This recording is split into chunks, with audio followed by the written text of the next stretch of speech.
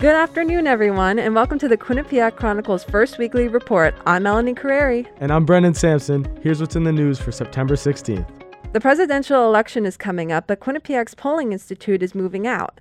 To follow the school's COVID-19 regulations, the polling institute will be operating remotely for this pivotal election season. Despite the change in scenery, staff says that they will still provide the same trusted polls that the country has relied on. Political science professor Jennifer Sacco emphasized the importance of QU polls, saying, quote, "Scientific polling is vital to democracy, especially when you suspect there are attempts to undermine the true vote."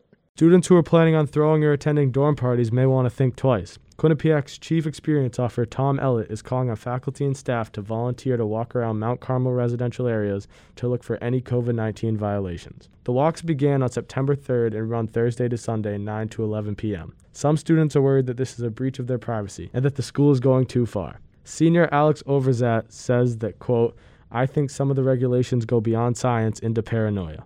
The school's administrative team backs up these policies, saying it is in line with the pact students signed before they came on campus. Students in the Global Public Health Minor program have not been able to do their study abroad requirement due to COVID. The curriculum is now changed to work with the COVID restrictions. Instead of traveling, students are now doing a research project based off a country they choose to study. Faculty and students are now waiting to see if studying abroad can start again in the near future. In arts and life, Quinnipiac University prides itself on tight-knit, inclusive community. With QU ranked number 1 in the country for colleges with least race and class interaction, some students don't feel the same way. The Chronicle talked with some current and former QU students who described their experience being black at QU. Some felt like tokens for the university. Others said they never really felt comfortable on campus. They described their encounters with racism on campus and the changes they want to see QU make to be more inclusive and welcoming to non-white students. You can read their stories on page 6 in this week's paper. Well, it's no surprise things are different at QU this year, but that doesn't mean there is nothing fun to do anymore. Staff writer Matthew Trevia lists several fun and safe activities that you can do on and off campus right now to enjoy your college experience despite COVID-19 restrictions. In opinion, Quinnipiac students aren't exactly living the same college experience they're used to. While some students couldn't wait to get back on campus, others want to put safety first.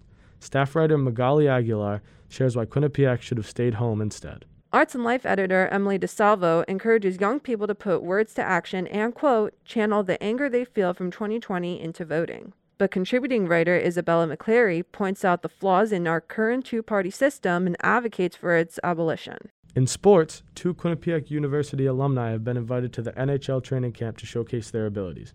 Brogan Rafferty and Chase Prisky each have been given their shot to impress management. Associate sports editor Peter Pekarski writes his second installment of the QU alum column. He outlines their AHL careers, their futures, and their career here at Quinnipiac. With the NCAA soccer season canceled, the fall semester looks much different for the players, none more so than women's soccer forward Selena Salas. A native of Spain, she decided to go back home and take her classes online. Chronicle staff writer Jordan Wolf joined Salas through Zoom to talk through her unique semester.